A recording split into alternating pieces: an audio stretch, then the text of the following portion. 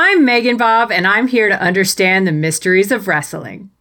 And I'm Miles, and I'm here to help with the aid of my favorite wrestling show. This is The Next Wrestling Fan, an NXT review podcast for would-be wrestling fans who don't know where to start. And current wrestling fans who want to relive the magic of that first time. This week, we've made it to August! Specifically, the episode of NXT that aired originally on August 7th, 2013. This episode is pretty good. I could make a list of all the things I liked about it, but honestly, list making never really been my thing. Oh God. Not to worry, though, because this week, we're joined by the list maker himself, Dan Mulkerin. I'm still a little baffled as to how exactly that became my thing, but apparently that's my thing.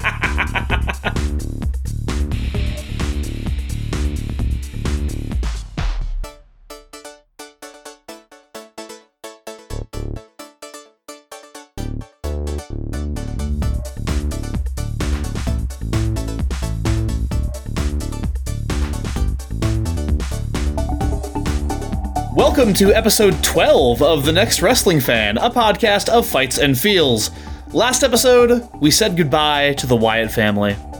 But this episode, we say hello to Dan Mulkerin of the Smash Fiction podcast. What's up, y'all? Our friend, our nemesis. No. I've been trying to sell him on... I mean, my nemesis. I don't know about you, Bob, but He beats me in Smash Fiction way too often for that not to be the case. Fair enough. I've been trying to sell him on pro wrestling to varying degrees for like 15 years now. Dan, thanks for coming on the show, buddy. Oh, my pleasure. My history with loving pro wrestling is a bit checkered, shall we say, but my history of loving your guys' show is completely 100% positive. Aww. So I'm very happy to be here. Oh, well, thank you, Dan. Dan's going to join us today for Bob's Breakdown, as well as the sight, sounds, and feels of pro wrestling and the Cheap Pop Quiz. But first, we need to talk about last episode's Cheap Pop Quiz. Bob, are you ready? I think I got maybe a point, so I'm very ready. All right, let's check it out. Question number 1. There's a new face on commentary next episode, and it's someone we've previously seen in a different capacity. Is it A, Baron Corbin, B, Steel Horse Alex Riley, C, Renee Young, D, Corey Graves, or E, Sylvester Lafort? Bob, you chose Alex Riley, aka Yes. Steel Horse from episode 5 of Glow, and you are correct! Oh, thank God. Question number 2. As you know, next episode features a dance battle between Emma and Summer Rae. What is not among the dance moves that Emma pulls out during this epic confrontation? Is it A, the Emma dance, B, the chicken dance, C, the one-legged chicken dance, also known as the funky chicken or the white boy dance, D, the Macarena, or E, the advanced shopping cart? And by the way, I made a mistake when I wrote the Cheap Pop Quiz last time. She actually calls it the advanced shopping trolley, not shopping cart. Well, you just automatically translated it as what it Yeah. was. I was about to say, because she is super fucking Australian. Bob, you chose C, the funky chicken or the white boy dance. And of course, that unfortunately was incorrect.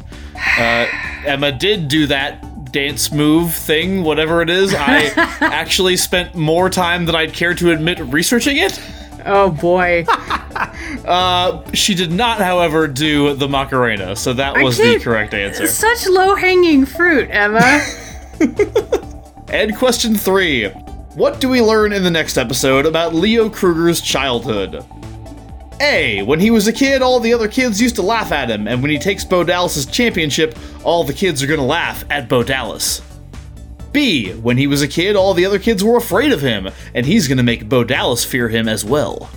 C, when he was a kid, all the other kids called him crazy, and he's gonna show Bo Dallas just how crazy he is.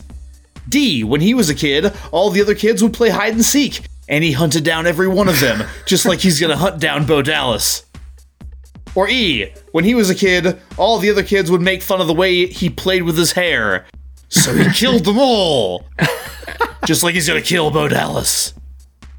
Bobby chose the answer C. All the kids called him crazy, and he's going to show Bo just how crazy he is. Unfortunately, the correct answer was A. They just laughed at him. That's all they did. They laughed at him, and now all the kids are going to laugh at Bo. So whoever wrote that package was wrong. C was the correct answer and what they should have done. Yeah, that question was born out of me hearing that from this one that we're covering today, and being like, wait, that's it? They just laughed at you? Like, they didn't do anything? And for no reason that I could discern, like, in the story he tells, they're just like, oh, what's your name? And he says Leo Kruger, and then they start laughing. It's like, is there something inherently funny about that name that I'm missing? Like, what's going on there? Which is hilarious, because there's something inherently funny about many NXT names, but not this one. Yeah. So, I don't know. None of it makes any sense. That's why I went on the Cheap Pop quiz. Thank you so much. I mean, if you want to talk about, like, unreliable narrators, I do feel like Leo Kruger is probably near the top of that list. So who can say what happened there? Oh, yeah. He is up there. All right, well, we're going to get into Bob's breakdown. But first, I just wanted to talk to our guest, Dan Mulkerin, for a minute. Dan, yes. You have watched... You've been exposed to pro wrestling, to varying degrees, mainly through me, I think. That's correct. And had you watched NXT before you started listening to our show? No, this was the first time I had watched it. When you guys invited me to go on the show, I decided to catch up with all of the episodes that you guys had watched up to that point. So that is what I have seen so far. So, Dan, I just have to ask you, we'll get to your specific thoughts on this episode as we go in, but I'm very curious. NXT as a whole, you've watched 11 episodes of the damn thing. What do you think? Well, so it's interesting because the first time I really sat down to watch an entire episode of wrestling, it was Raw back in, circa 2004-ish, yeah, okay. Whenever it was that you first made me watch pro wrestling. God, yeah, I was still watching Raw back then. Go on. Yeah, and Raw is a 2-hour show, which has, I think, roughly as many actual in-ring matches as a 1-hour episode of NXT. And, the rest of Raw is just kind of filled out by bullshit. I got some bad news for you, Dan. Raw's actually a 3-hour show. Oh, buddy. Oh, man. I don't think it was back in 2004, but now it certainly is. But what you said still applies. Yeah, so the first thing that I noticed about NXT in comparison to that was just there's a lot less bullshit. There's just a lot more people getting in the ring and doing cool athletic stuff. Yeah. So I definitely appreciate that adjustment of the proportion of it. I'm like, yeah, man, just cut to the good stuff. That's what we're here for. Yeah. So who's your favorite character so far, Dan? Xavier Woods. I had a feeling. I mean, the guy who says he's from Angel Grove and is basically an extra Power Ranger. Yeah. Why even have anyone else on the roster as far as I'm concerned? Although, until he was introduced, Paige was my favorite, I will say. All right. She's pretty great. Yeah. All right. Well, appreciate that little overview of where you are coming into this, Dan. Again, we're super thrilled to have you on. Appreciate your presence. And I look forward to hearing from you more over the course of Bob's Breakdown.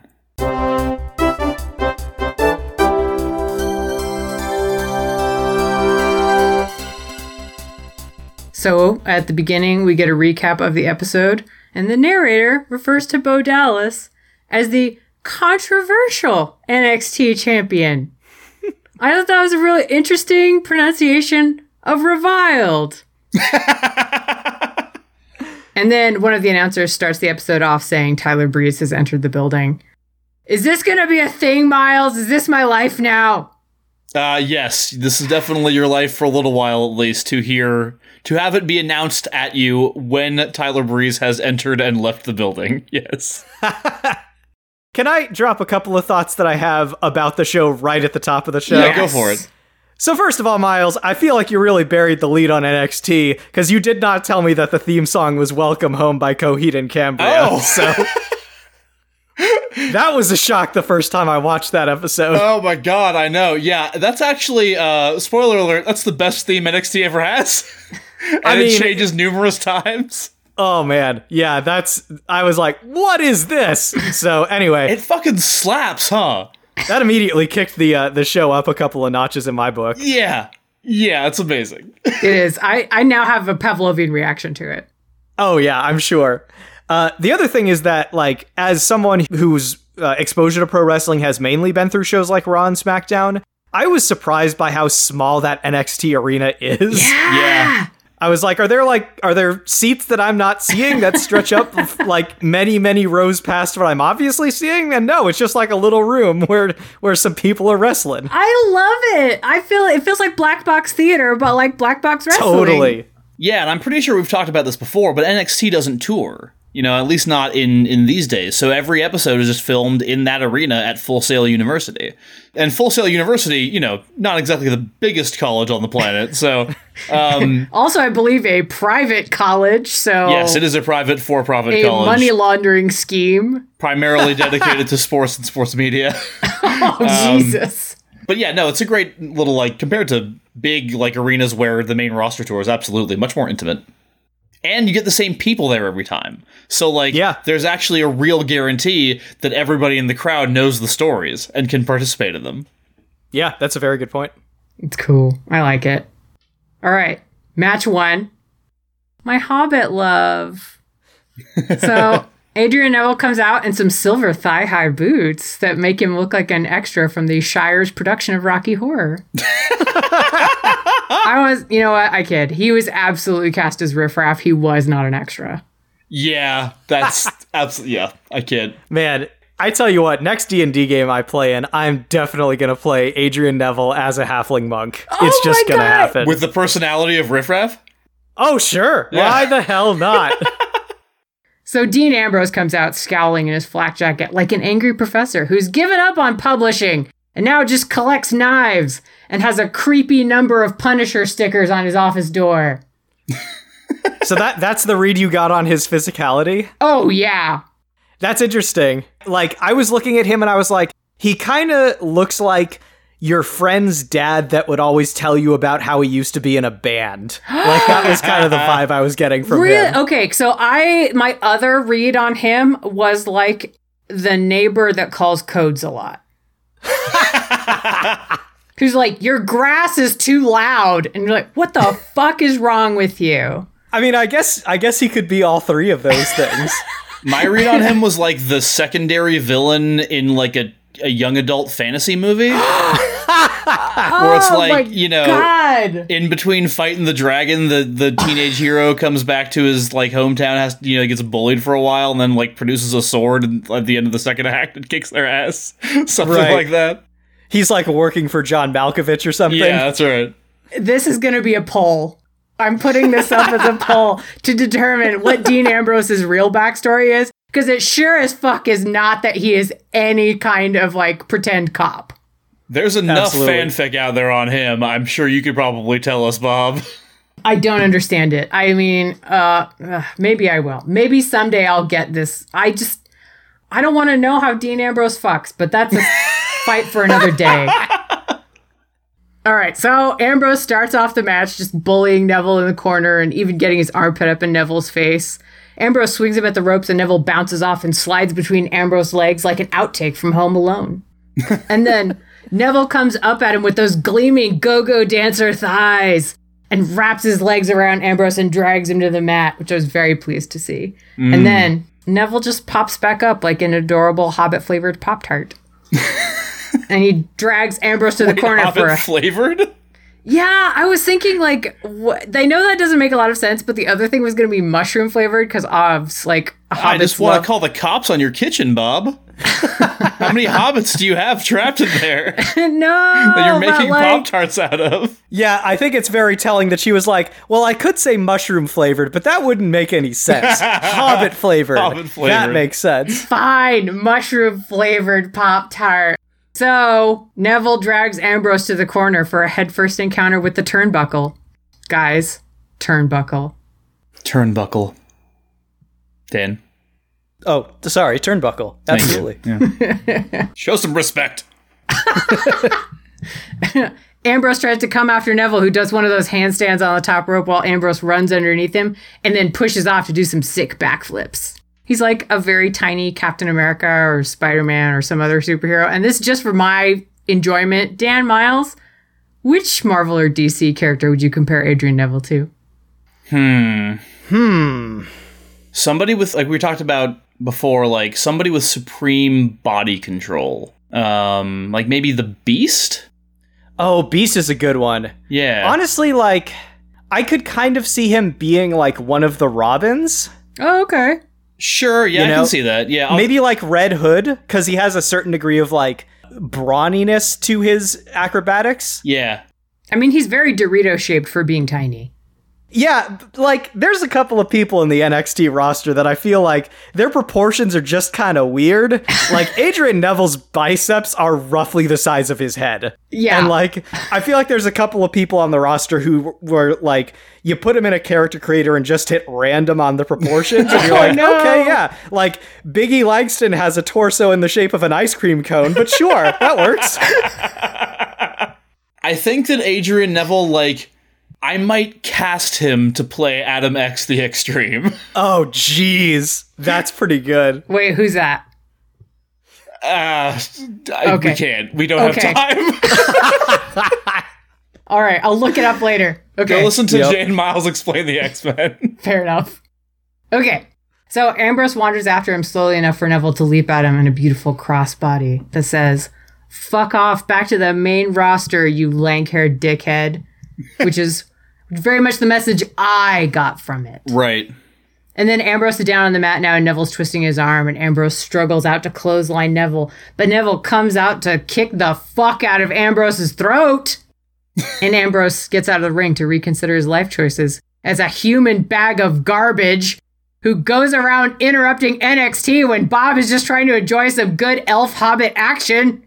I love how you're, like, perceiving the Shield as I feel like you're supposed to be feeling toward them, which is as intruders, like as people who need to fuck off your shit. You know what I mean? Like, get out of here. Hey, who let you people in? Yeah, it's very much how I feel. I'm like, you don't belong and you don't get it. Yeah. You come in here with your crossovers? None of that.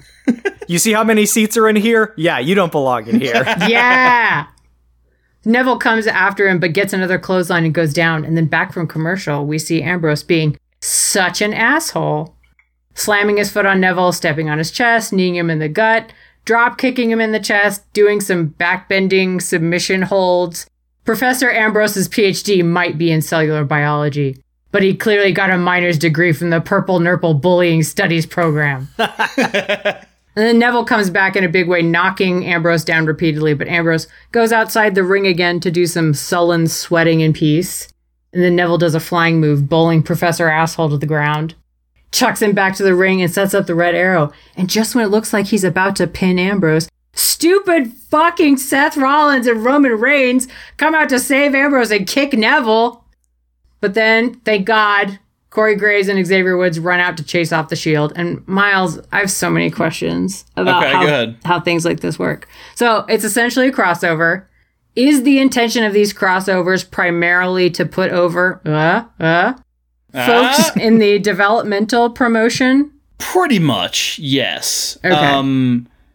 It's arguable how much it works because there's also very much a perception that, like, the main roster wrestlers need to be seen as better than the developmental NXT wrestlers. So I think we're going to talk about this more later, but, like, this set of tapings is weirdly main roster heavy. Like, for whatever reason, you know what it probably was, is that Raw and SmackDown or whatever pay-per-view they were doing were in Florida for the weekend, and it was the same weekend they were doing a taping at Full Sail, and so since all the guys were there, they decided to just, like, bring him in and do some shit for a few episodes with the NXT stars. You know, it's partly an attempt to get the NXT wrestlers over by pitting them against main roster talent, and in this case, certainly, you know, it looked like Neville was going to win the United States Championship. Yeah, I mean, that was what I got off of it. Like, it looked to me like they were trying to say, hey, Neville is at least as good of a wrestler as Dean Ambrose. Yeah. Like, and were it not for the intervention of Ambrose's buddies, like, the title absolutely would have changed hands then and there. Right. It's in their best interest to say that. Change the name of the Shield, Dean Ambrose and his buddies. But yeah, I think it's partially that and partially just like, hey, the guys were there, you know? Okay. And then here's my essay question. To what extent are wrestling matches choreographed and rehearsed ahead of time? It completely depends. There is no standard. The wrestlers themselves generally decide how much rehearsal they go through. There are some wrestlers, Macho Man Randy Savage comes to mind, who was notorious for meticulously planning out every move in every match, and we're going to do it this way, and then we're going to do this, and then we're going to do this, and then we do this, and then we do this. And there are other wrestlers like, I guess the Ultimate Warrior kind of comes to mind. But, there are guys that was like, they just show up.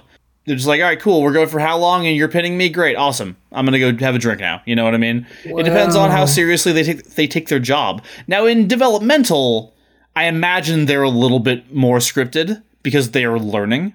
But in general, it's completely up in the air. You never know. Okay.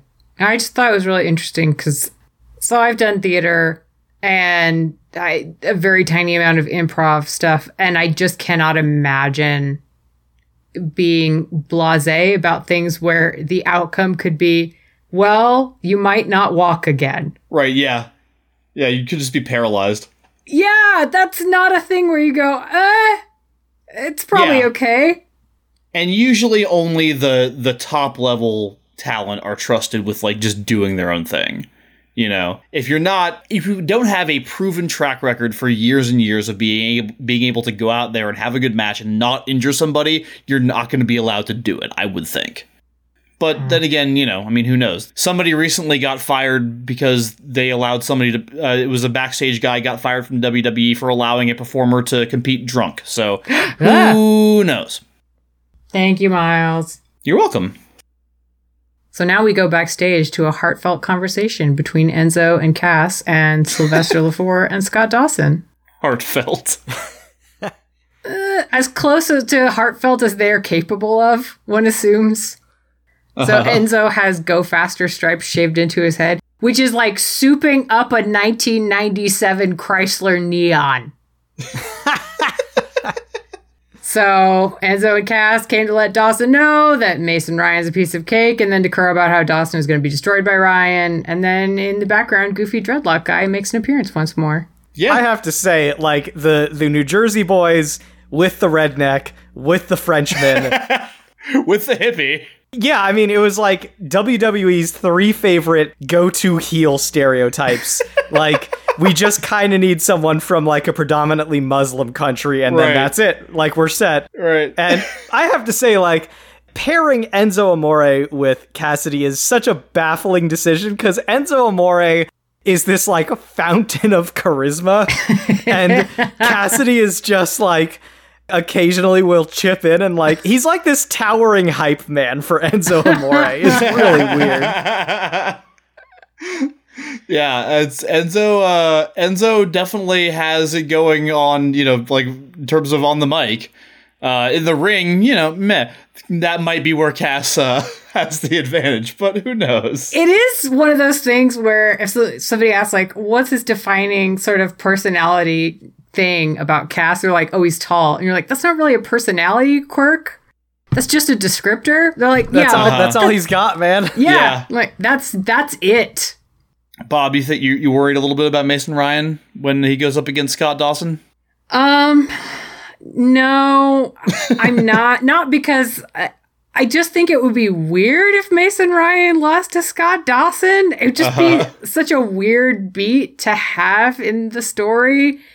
But, I mean, I don't know. It sounds like it's going to be kind of sexy.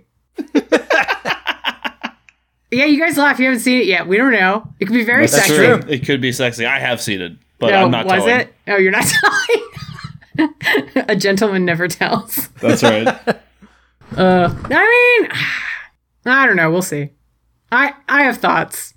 Vis-a-vis sexiness? Yeah, although I will say, this is not... I have no desire to write fanfic about this. Like, I want to draw that line about it. I will say, Bob, I think in general, your level of optimism for the sexiness of any given situation is significantly higher than the norm. If I'm in a room, the average just gets so weird. Yeah, exactly. It really throws off the curve. Okay, so match 2, question mark? Like, I don't even know what to call it. So it's a dance battle to determine who gets a shot at the NXT Women's Championship. I'm sorry. Have I stumbled into one of Monty Python's And Now for Something Completely Different sketches? Miles, wrestling is a workplace drama. Can you unpack for me how this madness fits into the otherwise normal, quote unquote, workplace drama? Is this like one of those weird filler episodes they have to do when the anime is waiting for the manga to catch up? I think this is the lightning round, actually. Yeah, right? I mean, you know.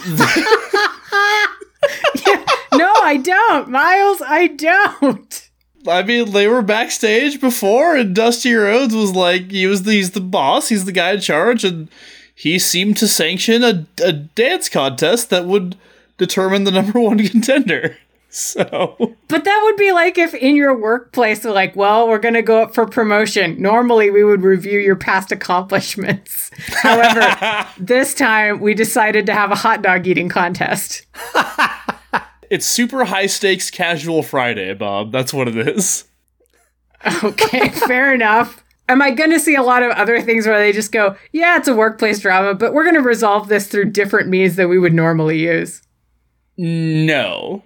Oh, what? Like, we're not going to see a model off or, you know, something like from Cutthroat Kitchen or... This is pretty much, to my knowledge, this is pretty much the only time you're going to see anything like this in NXT. I mean, maybe, who knows? I don't remember everything, but on the main roster, they'll have like, you know, sometimes they'll have like arm wrestling contests. Oh, that's cute. You know, stuff like that. It's not usually for something, though, which I think is, like, the weird thing about this dance battle. Like, dance battles happen in wrestling all the time, but you don't usually get a title shot. What? Oh, yeah. Oh, yeah, no. What? Dance battles happen in wrestling all the time. It happens a lot. Okay. I mean, relatively to what you would expect. Oh, okay. All right. It's not like every other week, but, like, this is far from the first or last dance battle in WWE or indeed wrestling history. Okay. I mean, I've heard there's such a thing as a tuxedo match, which I know there probably won't be one in NXT, but God, I want to see one. Yeah, there are matches with really weird stipulations, like the tuxedo match. Dan, do you know what a tuxedo match is? I am not aware of what a tuxedo match is. I hope you tell me, though. It's the fucking sexiest kind of match I can imagine. Is the goal to get your opponent out of their tuxedo? Miles, that is the goal, right? Yeah. Yes. Oh, boy. Right! It's like, why don't they just lower the lights and play some, like, 70s porn music?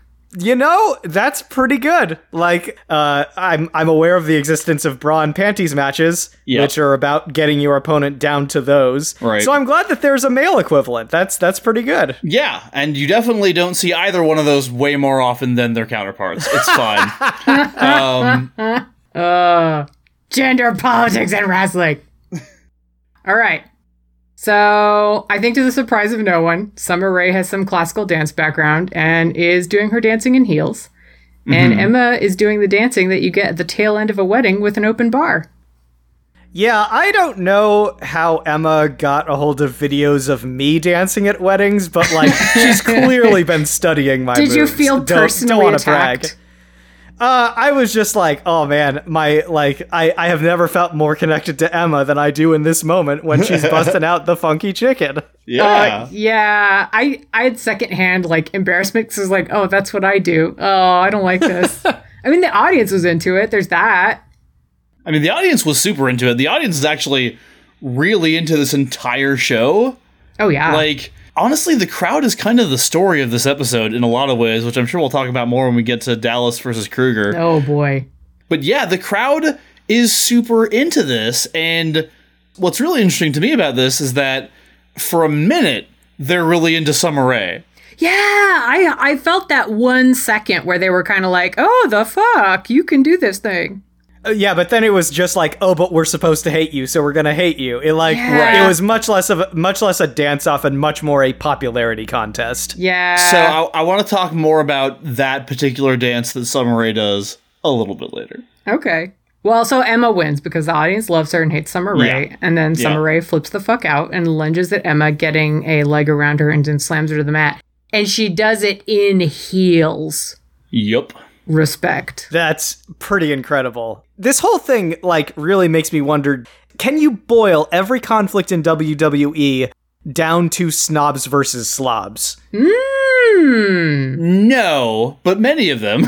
Yeah, like at the very least, a significant proportion. I feel like you could file under that category. Yeah, for sure. Now I'm going to be looking for outliers. So now we get a Leo Kruger package about how everyone is going to laugh at Bo Dallas. He calls Bo Dallas Bobo Dallas. It was so stupid, but it made me so happy. A plus. It's not even a joke.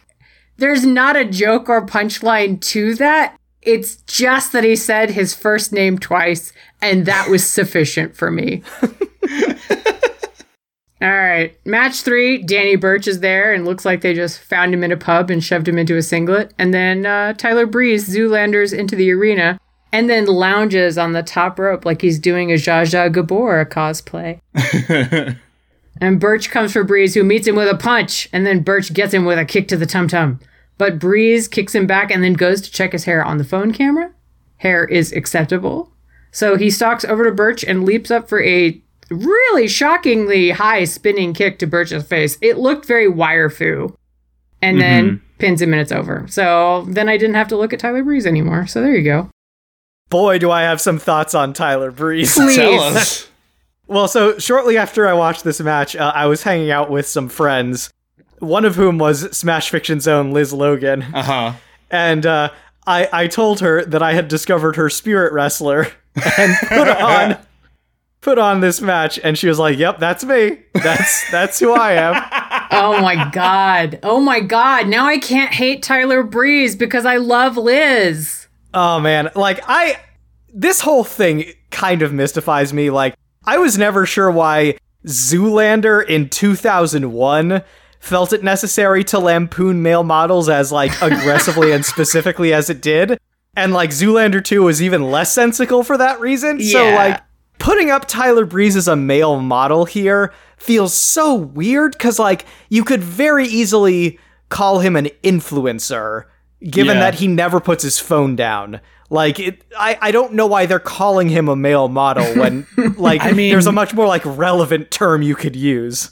I mean, I know he's explicitly doing Zoolander. Oh, yeah.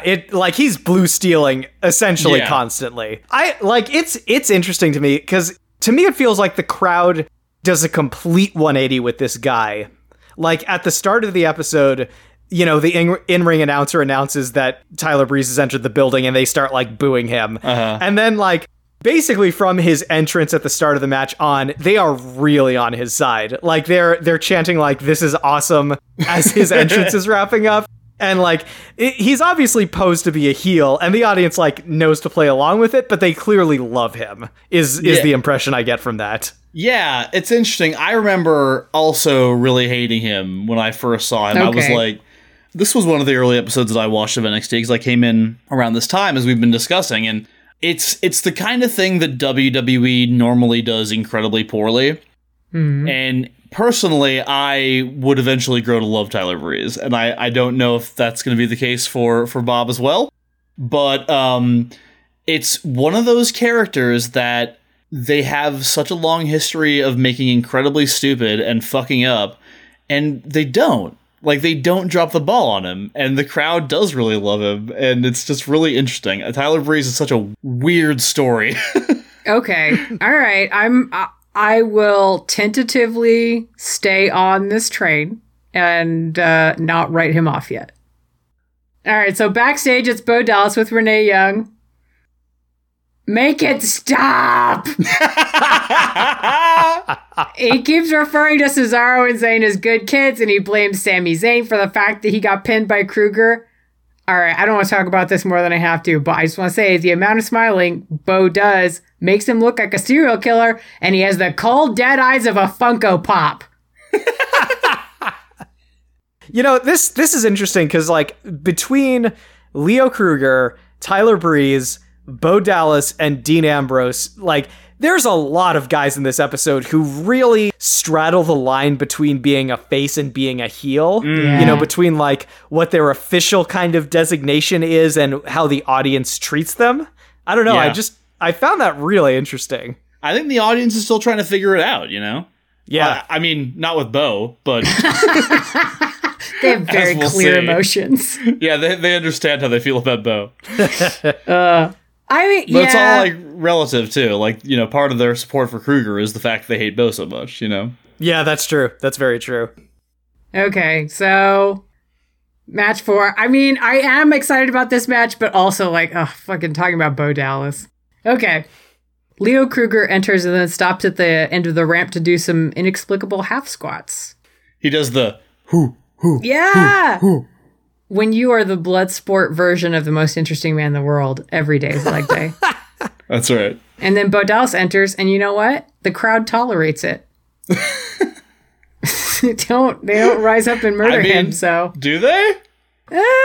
Look, he got there, nobody threw anything at him. I mean, that would just be rude.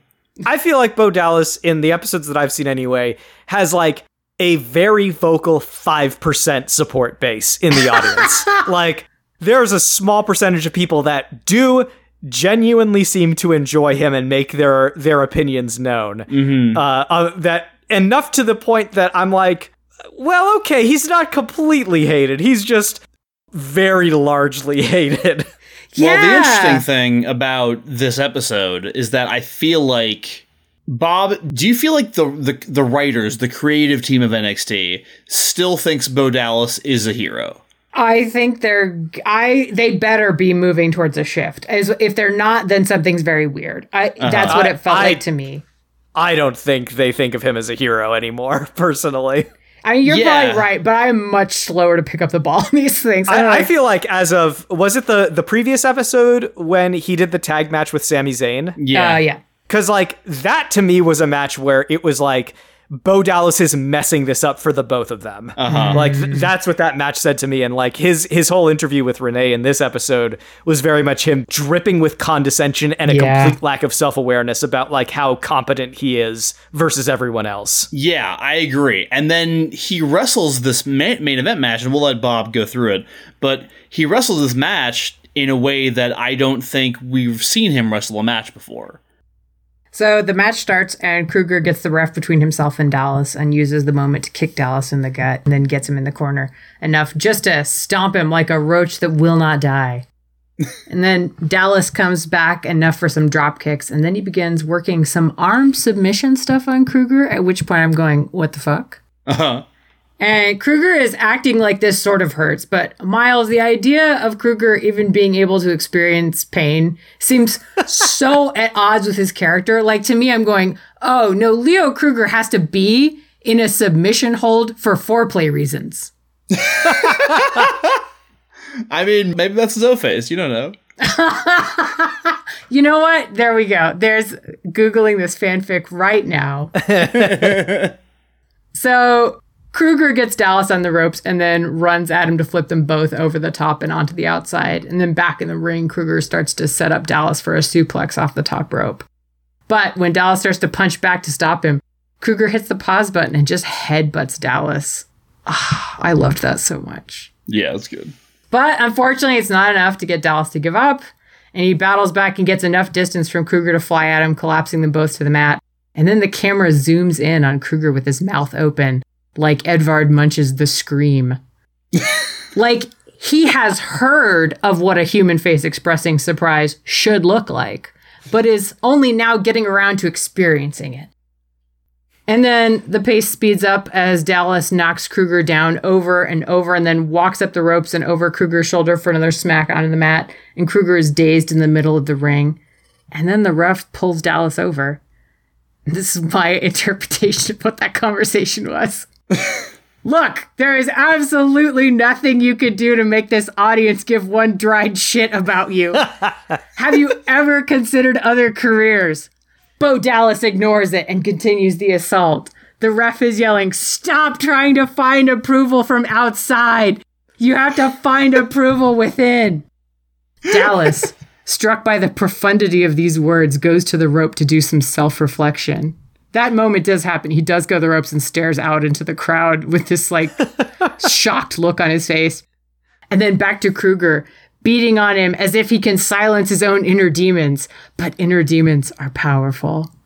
Kruger jumps up and down in the middle of the ring like a psycho and falls on Dallas, arms flying. He goes for a submission hold. Dallas's free arm is flying back and forth like he's arm wrestling with a swole ghost. He struggles out and Kruger screams, banging his fist against his head before going to the top rope. But as he comes streaking down at Dallas, Dallas gets his knees up. The knees of denial against the power of his own inner truth that no amount of matches will make the audience love him. And finally, to silence this reality for good, he puts Kruger in a submission hold and Kruger taps out. Dallas lives in denial another day. I know. Man, oh man. Once Kruger's hair comes out of his ponytail, he literally transforms into Viggo Mortensen. Like, you can't convince me that's not him. Bo Dallas looks a lot like Leonardo DiCaprio, but Kruger is Viggo Mortensen. You know, I wondered who he looks like, and that is exactly correct. Yeah, the transformation is jaw-dropping. Who wins that match? Viggo Mortensen or DiCaprio? Oh, like in real life? Yeah. I think Mortensen is like way older than DiCaprio, but isn't also he? like way more wiry and, you know, fighting. I don't know, like 10 years ago, I feel like I said Mortensen in The Walk, but I'm not sure, man. DiCaprio, that is fucking crazy. Yeah, I think you've got it exactly right. If we're setting it nowadays, I think DiCaprio takes it. I mean, is this pre or post winning an Oscar? Because if an Oscar is on the line, I feel like he would do anything. But now he has one. It's like he has nothing approved. He's not as hungry anymore, you feel like? I feel, yeah. I mean, after that, it's like, you know, he's lost his edge. What's he going to do? Get another one? Sure. I don't know. I haven't kept up with him. No one wins 2 Oscars. Oh my gosh. Miles, I have multiple questions. Okay, hit me. This match didn't make any sense to me because Kruger doesn't seem like the type who would tap out. Dallas doesn't seem like the type of character that would win with a submission move. Mm-hmm. And originally my thought was, is this bad storytelling? But no, maybe it's good storytelling that I am not seeing the direction that it's going yet. But you and Dan are going like, this is a heel turn happening. I mean, I don't, I don't want to use my knowledge of future events, in an irresponsible way. Fair enough. Yeah, it is weird though. Like, and I did not remember that he won with that submission, and that submission looked like it wasn't a crisp, like professional looking, like Bret Hart style submission hold. Like, you just like grabbed his fucking arm and yanked on it. You know what? I feel so weird because you have these real references for what a submission hold looks like, and I'm like, yeah. Oh, like Corey Graves does. Like, that's the best I could do. I mean, kinda. Yeah, it's like they told a little bit of a story with it because I think, like you said, Bo Dallas was working on his arm earlier in the match. Yeah. But really, it was just like he got his like Kruger's head under his knee and was like knee locking his neck. Yeah. And then just like yanking on his arm. And it's like, that actually looked painful. Yeah. Yeah, I think it thematically fits with where it seems like Bo is going, because he definitely, like Dan said, that interview, he was very arrogant, very cocky. And even though he was doing it in sort of a very Bo Dallas-y kind of way, yeah, right? It's still different from the kind of shit he was doing before. And he wrestled this match kind of different than he was doing before. And I think they realized, Dallas and Kruger, because that was a pretty red-hot crowd who wanted Bo Dallas to die. Yeah! There's a great moment where Kruger hits Dallas with a clothesline, covers him, Dallas kicks out, and the crowd starts chanting, "You still suck! You still suck!" Yeah, they did that a couple of times in the match. I'm guessing that's like the chant for, "I don't like you, but you did just do something kind of cool." Right? Yeah, exactly. That's exactly what it is. All right, thank you for that breakdown, Bob. What did you think of this episode? Okay, I'm trying to recall back, because I watched it 3 weeks ago, and then I watched it again, pausing about every 3 minutes to write down what was going on. Mm-hmm. And so those are 2 very different ways to watch it. I think the first time I was sort of like, aw, like it's fun, but it's not as fun as the previous one, because the previous one was batshit crazy. I mean, this one had a dance competition. I was going to say, this one had a dance battle. This one wasn't, not batshit crazy. But I guess also, maybe it's just that I miss William Regal when he's not there. Like, maybe that's my problem. Yeah. That'll happen. I did enjoy it, but I also felt like I had too much Bo Dallas on my plate and I wanted less of it. That is fair. I was happy to have all that Leo Kruger on there, but I was like, who put this Bo Dallas on there? Get that off. It's just like, I don't want to eat my vegetables, Mom. No. Like, I don't even hate broccoli, but I don't know what vegetable Bo Dallas is. All right. Now I'm just trying to think about what vegetable Bo Dallas would be. Well, let's think about that and more as we head into the sights, sounds, and feels of pro wrestling. The master of the transition.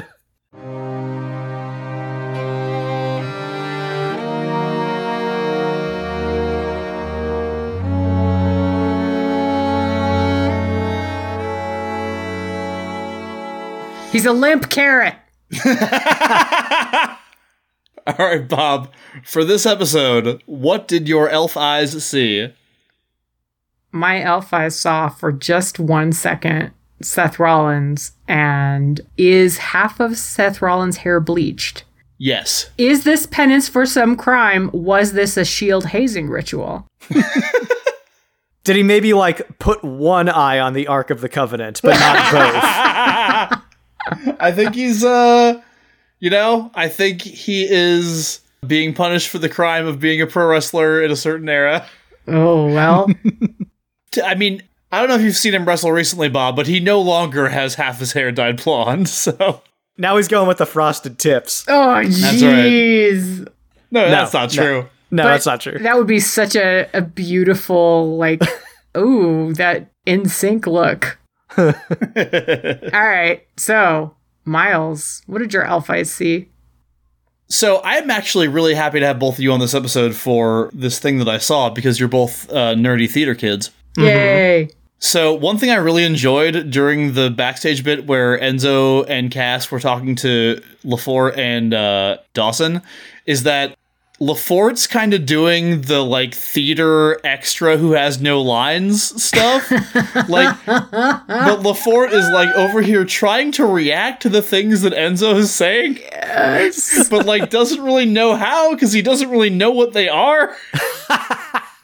He's just making all these weird faces until it's time for him to say, I only care about money. Well, sometimes you just gotta make a choice. It's not necessarily the right choice, but it's a choice. I just really enjoyed it crossing over into another one of our shared interests. Before you ask Dan his, I did want to say that one of the thoughts I had whenever I was thinking about, what am I even going to compare this interaction to, was that to me, it felt like characters from multiple different plays had been thrust into the same scene together. And we're like, welp, this is the show now. And going, how do we make a scene out of this? It seems like an episode of Collaboratory. I was just about to say that. I brought the redneck. I brought the Frenchman. Oh, man. I brought these two assholes. The MacGuffin is a photobombing hippie. If you don't understand the references we're making, go listen to an episode of Collaboratory on a Smash Fiction podcast. Yeah. I recommend Here There Be Dragons. I recommend Ouroboros. Yeah. Ouroboros is the best one, to be fair. All right, Dan, what did your elf eyes see? Yeah, so as has been alluded to, I'm a bit of a theater nerd, so I've done a lot of stage combat in my life.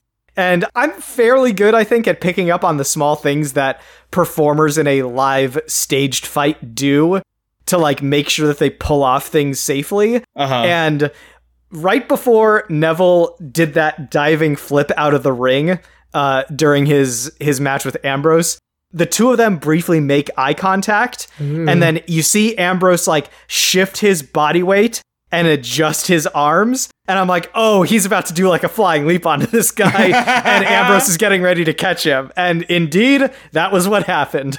Oh, man. Your eagle eyes. Yeah, man. Elf eyes, Bob. Oh, yeah, sorry. Come on, have you listened to this show? Megan Bob, what did your Vulcan ears hear? Alex Riley said that Kruger has bad teeth. Excuse you, his teeth are fine. Indeed, probably some of the better teeth in this promotion. Yeah, I mean, the ones that he has are pretty good. Yeah, is he even missing that many? I don't think he is. I saw at least one hole in his smile. Yeah, but that was for character. Yeah, that's true. That one barely even counts. He knocked it out backstage before the show. Miles, what did your Vulcaneers hear? Also Alex Riley, as it happens. The big change on commentary being what it was. At least this is the first time we're hearing Riley call matches in NXT. I thought he was fine. He was no William Regal, but who is? And he was good. He did an okay job. It was good. You can definitely tell he was like trying to do a William Regal, in the way that he's like trying to explain what's happening and like put you in the position of the wrestler. I wonder like how much WWE realized that really works with William Regal, and so they're like encouraging more of their commentators to do that, or I don't know. Yeah, it was just interesting. Dan, what is your Vulcaneers here? Also Alex Riley. This is the following quote that I heard and wrote down. Bo Dallas is fantastic. He wouldn't be if he wasn't the NXT champion. So obviously he meant to say, wait, Bo Dallas is fantastic. He wouldn't be the NXT champion if he wasn't. But he said, basically what he said is, Bo Dallas's fantasticness, such as it is entirely contingent upon him wearing that belt. And as soon as you pull it away, it's like he'll just decay away into what he really is. Oh. And I just found that like introduction into the canon to be, I was like, that's interesting. It's kind of true though. I guess so. Like the only reason he has this like platform, the only reason he's as like prominent as he is because he's the champion. Yeah. Oh, interesting Freudian slip there. Yeah, some ambiguity into the whole cause and effect of the championship and fantasticness. Oh, fuck off, Bo Dallas. Well said. And Bob, tell us how you really feel. What did your human heart feel? Okay, so I could yell for an hour about Dean Ambrose, and I almost have. But truthfully, a tiny shimmer of pity for Summer Rae, because she obviously did take dance and has some skill in that area, and I didn't want her to win. But I guess I just want there to be some recognition of the fact that Summer Rae is talented enough to like do that stuff, and then also talented enough to do wrestling moves and heels. And no one seemed to appreciate that. So it was kind of like, fuck Summer Rae, but also like, that was pretty cool. That's fair. All right, Miles, what did your human heart feel? Well, you alluded to this a little bit earlier, Bob, but so just as a quick explainer, during the brief moment when Summer Rae is getting cheered, the announcer mentions she's doing the Fandango. Oh, geez. The context for this is that Summer Rae, like Biggie Langston and some other NXT wrestlers, has been making appearances recently on the main roster. Her role on the main roster is as the dancing partner. Oh, what? Of a wrestler named Fandango. Oh, okay. And Fandango's whole thing is he's a dancer. His music is the music she was dancing to during that moment, and the little dance that the crowd was doing is the dance that the crowd does for Fandango. And Fandango was kind of a thing at this particular moment in wrestling, and never as much of a thing at any other point. But my human heart felt the proximity of Fandango to an episode that also contained Tyler Breeze. Because their story continues to this day. And I have many feelings about the two of them. And Bob will get to experience that a long fucking time from now. All right, Dan, what did your human heart feel? I felt a great deal of nervousness during both the Ambrose Neville and the Dallas Kruger match. This wasn't specific to this episode. This is just kind of a general feeling that I get in the rare moments when I watch pro wrestling. Whenever there's a match in which at least one of the competitors is basically just wearing briefs, I'm convinced that I'm going to see a flash of scrotum at any second. So that's just I gotta be true to what I was feeling, you know? Wow. I feel like I've learned a new thing about you. Yeah, well, there you go. You're welcome. So is that like, would you describe that feeling as fear, Dan? Or was it more like just certainty? I would say it's somewhere between like anxiety and excitement. Because like, it's not a thing that I necessarily want to see, but it also kind of feels like an inevitability, you know? And it's not something that is like, that would be terrible if I saw it. I guess I'm more just amazed that it hasn't happened yet. It's like watching someone playing Jenga and the tower just keeps going. And I'm like, no. Like, the laws of physics state that at some point, it's just gonna ride up a little too high. Like, they're gonna yank on it just a little too hard, it's gonna go at the wrong angle, and I'm just gonna get a flash of scrote. And like...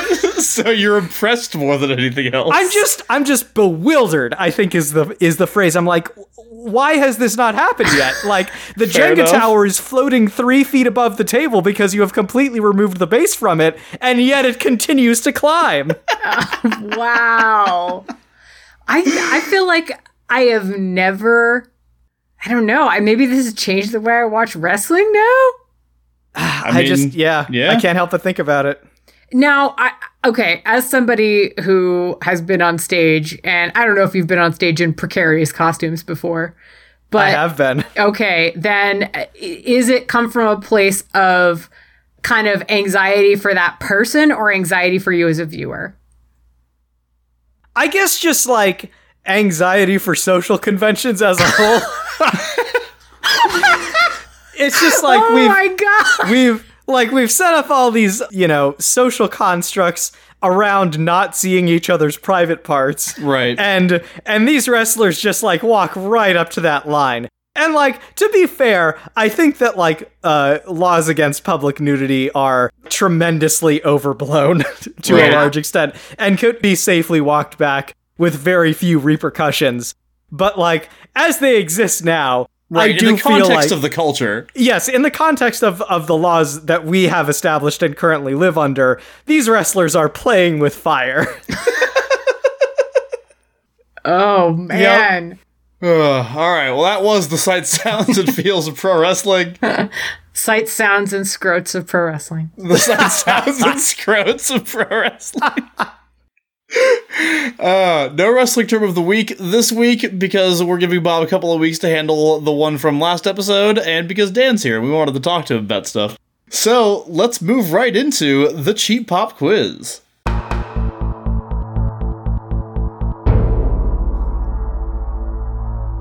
All right, Bob. I've made the questions harder. Yes. You've still picked up a couple. Yeah. We'll see how you do this time around. All right, question number 1. I don't know what it is about these tapings, like I said before, but everybody from the main roster is showing up right now on NXT, and that continues into the next episode.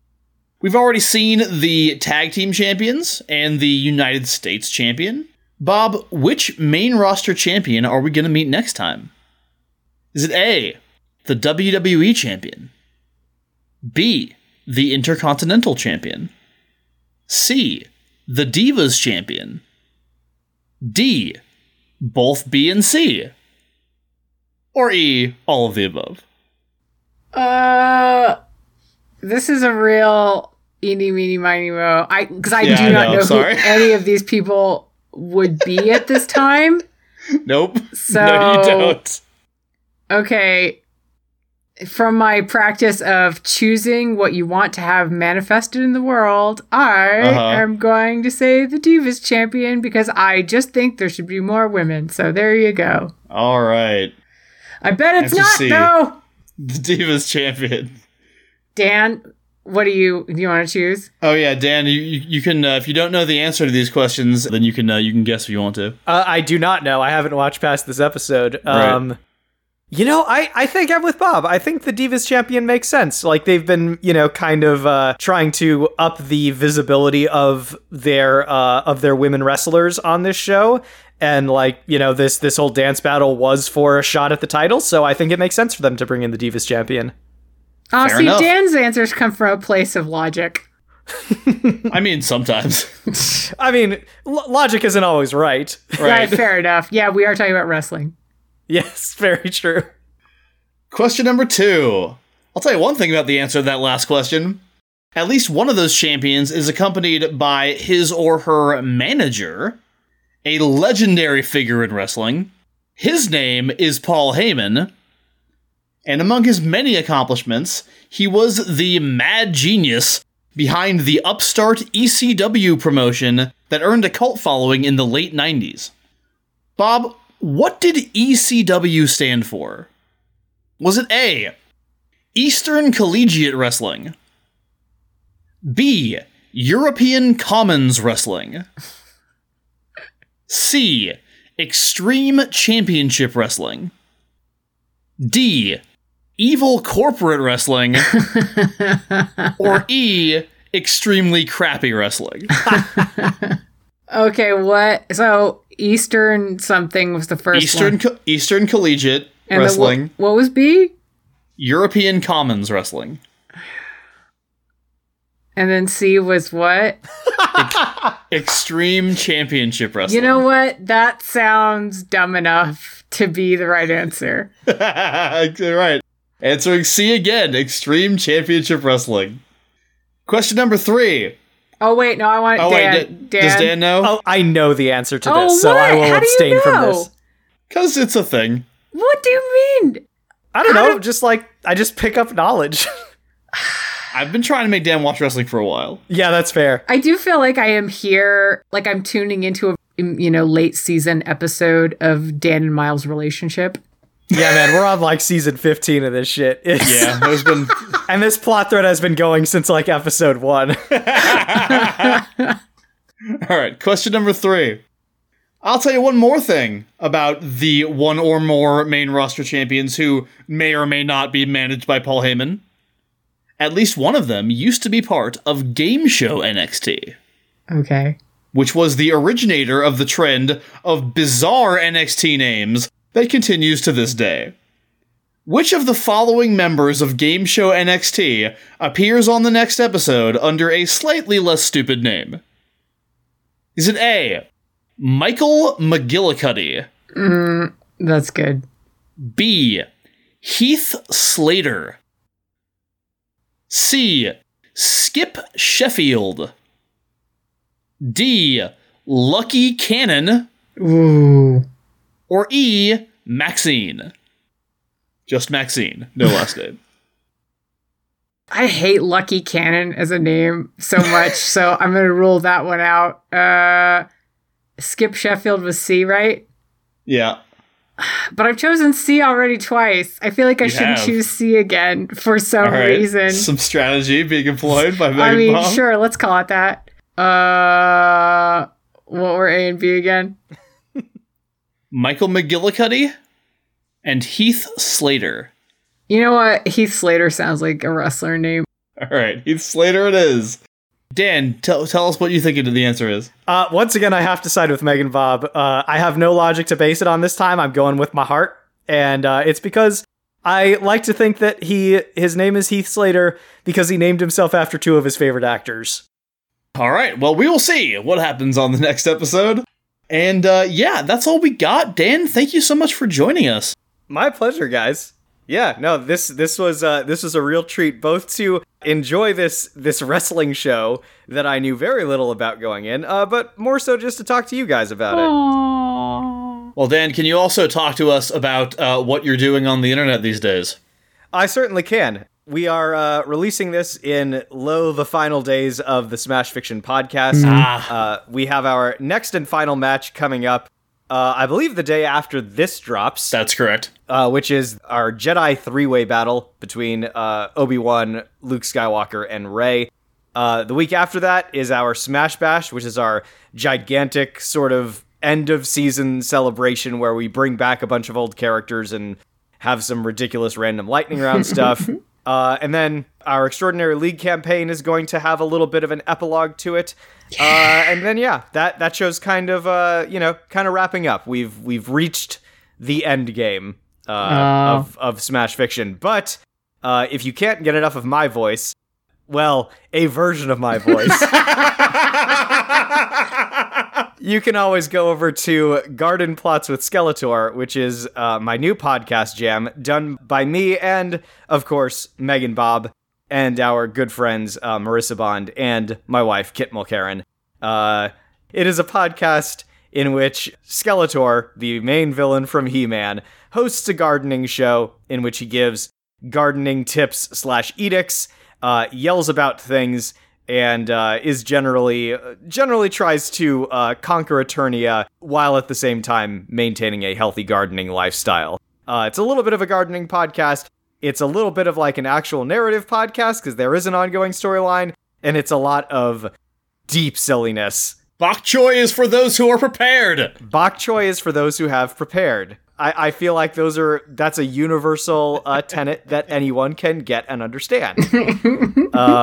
Yeah, agreed. Bob and Marissa do a great job writing it. It really just shines with like goofiness and personality, and I'm very happy they asked me to be a part of it because it's a lot of fun to do. It's really fantastic. The first episode came out and I ran out and listened to it and I could not stop laughing. So thank you guys for that. Yay! That's all I've ever wanted from what started as a tweet where I went, I just really want to hear Skeletor talk about, picking bugs off his tomatoes. Sure. Sometimes you got to be the change you want to see in the world, Yeah, apparently, which is, man, that's tough. You did it, though. I did. Yeah, I just want to say, Smash Fiction is coming to an end, but if you are just now finding out about it, it might still be worth subscribing because while you're going back and listening to our rather voluminous back catalog, you can also take advantage of the content that's going to be coming out on that feed over the course of the next few months. So still worth a follow if you're just now finding out about the Smash Fiction podcast. Oh, it's definitely worth a follow. There are some many gems in that back catalog. And then also, our actual play has been wildly favorably compared to things like Campaign, which is really, really good, and favorably compared to some other actual plays. Adventure Zone and Critical Role are the ones I hear the most. Those are the other ones. I had a lot of fun with Extraordinary League, and I'm glad that so much of our audience did too. It's a very fun time, thanks largely to the incredibly energetic and weird cast of PCs that we had running through it. So thank you guys for that. Yeah, if you go listen to that, you'll get to hear Miles being Archer from Archer, or Nico Minoru from The Runaways, and hear me being Luna Lovegood, and sometimes Helena from Orphan Black. Yeah, if we were actually going to list all the characters that we play over the course of the show, it would... But Miles does play Finn Balor, and it's something. You know what? That's as good a place to talk about as any. I do, in fact, portray Finn Balor at a couple of, I think, twice. Yes. During Extraordinary League. So, yeah, go check that out.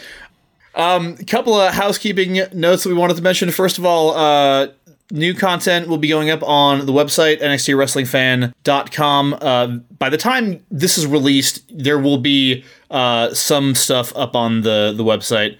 I think I'm going to be able to get the first transcript up, and I think I'm going to be able to get the visual companion for episode 7 up. Yay! So that should be up there, and also going up on the website very soon, so keep an eye on this, and we'll put it out on social media as well, at NXT Wrestling Fan on Twitter, and our Facebook page, the NXT Wrestling Fan Podcast.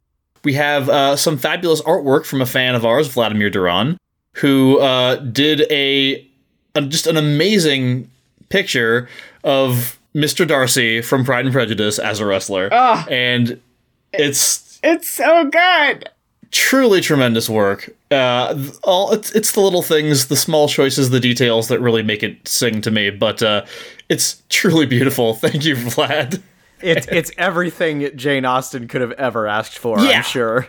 I think it's what she would have envisioned. I think if you resurrected Jane Austen and showed it to her, Jane Austen would just look at you quietly and nod like, this is what I meant. We just didn't have words for it. All we had was boxing, which is not nearly as good as this. So yeah, keep an eye on nxtwrestlingfan.com for all that content coming your way. And then sometime before our next episode, we have something very special that Bob is putting together for you. Yes! Because she loves you. It's the bonus episode whenever I got to make Miles read a romance novel. And guys, you should go read the romance novel. It's The Duchess Deal by Tessa Dare. Everyone should read it. Dan, go read it. All right, I'll go read it. I don't want to spoil the bonus episode, but it's extremely good. Yeah. This is the bonus episode that Bob won by getting 10 points on the first round of the Cheap Pop quiz. So yeah, sometime before episode 13 of our regular show, look for that bonus episode about The Duchess Deal by Tessa Dare. I think you'll really enjoy it. All right. Well, thanks so much for listening to this episode of The Next Wrestling Fan, and we will be back with you in 2 weeks. Bye!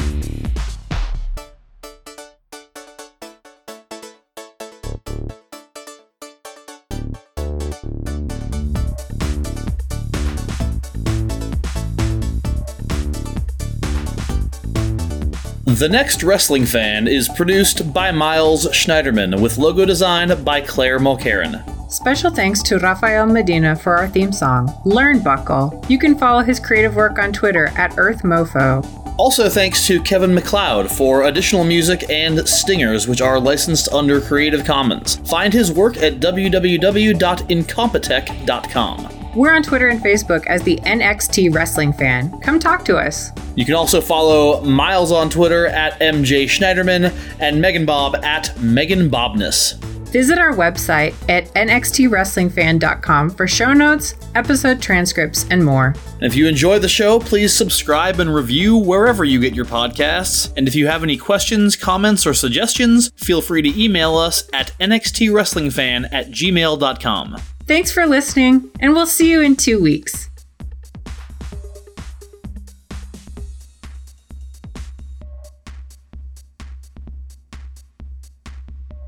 That might be the name of this episode, How Dean Ambrose Fucks. I mean, with workman-like competence, one assumes, but no real flair. Okay. All right, I'm going to simmer down now for my Dean Ambrose. No, I'm just going to talk more about Dean Ambrose. Spicy hot Dean Ambrose takes.